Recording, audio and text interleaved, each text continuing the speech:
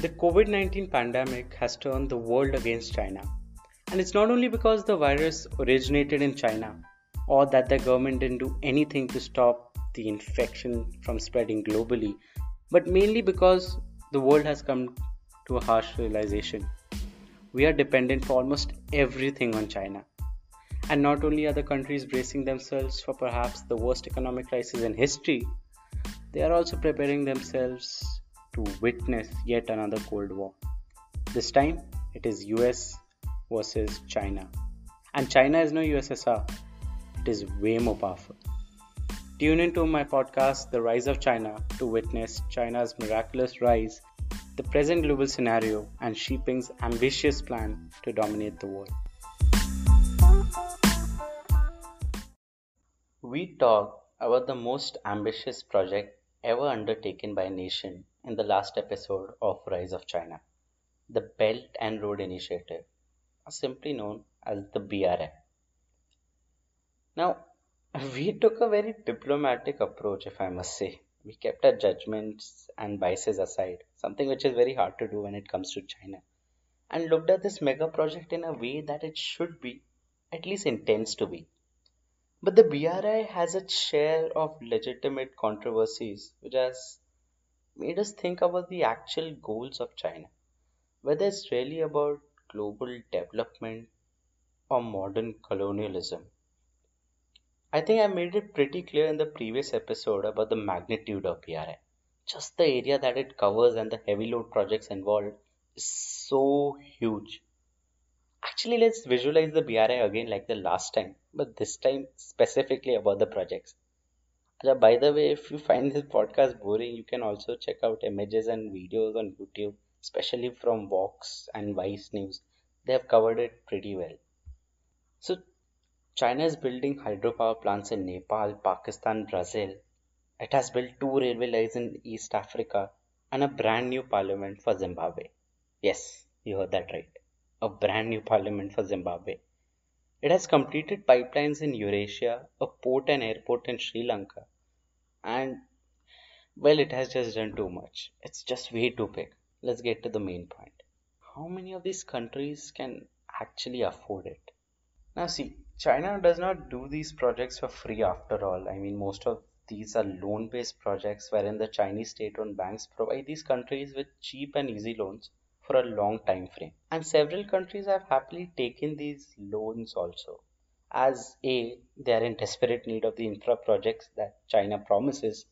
B, the Chinese banks provide the loans on much simpler terms, unlike other multilateral organizations such as IMF and the World Bank.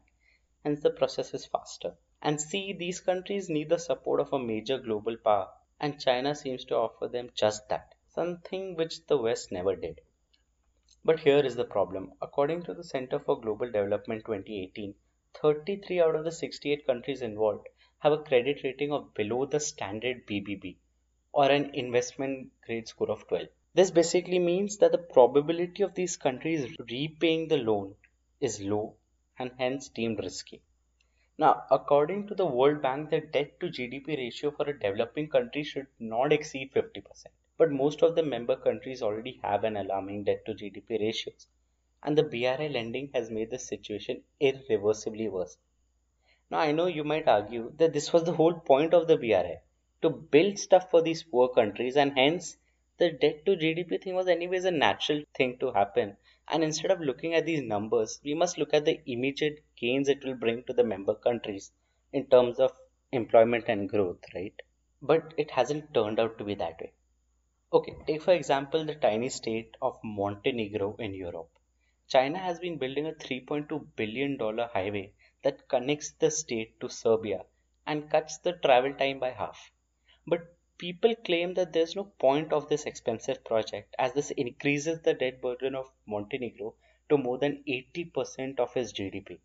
And for a country of just 600,000 people, it makes no sense. The project is also dubbed as a route to nowhere.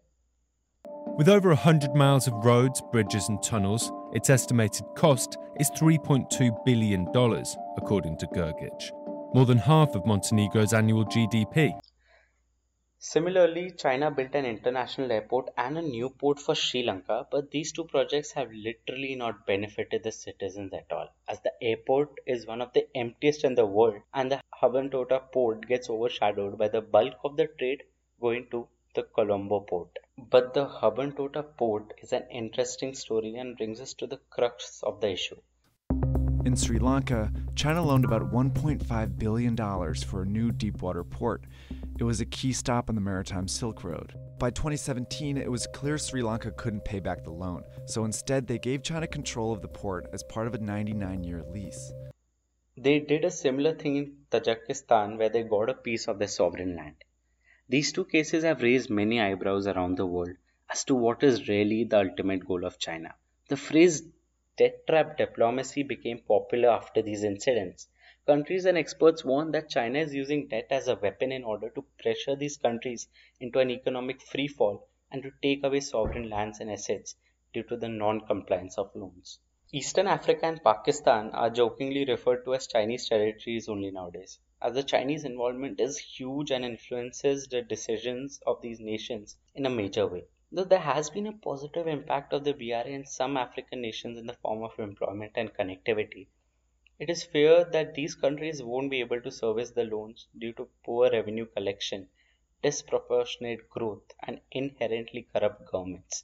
BRI has pushed countries like Kenya, Ethiopia, and Djibouti into high debt distress, recovering from which seems unlikely. And when it comes to Pakistan, the China Pakistan Economic Corridor or CPEC is the flagship project of China. ऐसा लगता है जैसे पूरा पाकिस्तान का development अब China करवाएगा.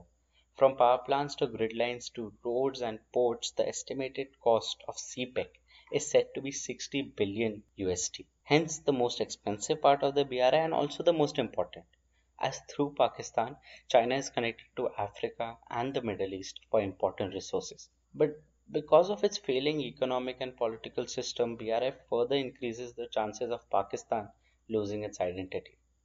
But how has the COVID 19 pandemic affected the most ambitious plan ever taken? And what lies in front of China's world dominance plan?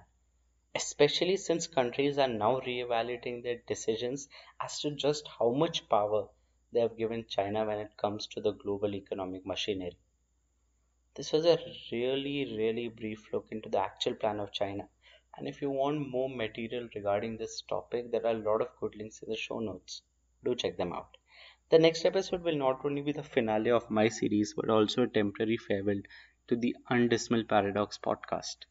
Puru Rava will be joining me once again in the final episode. Do check it out. Till then, stay safe and goodbye.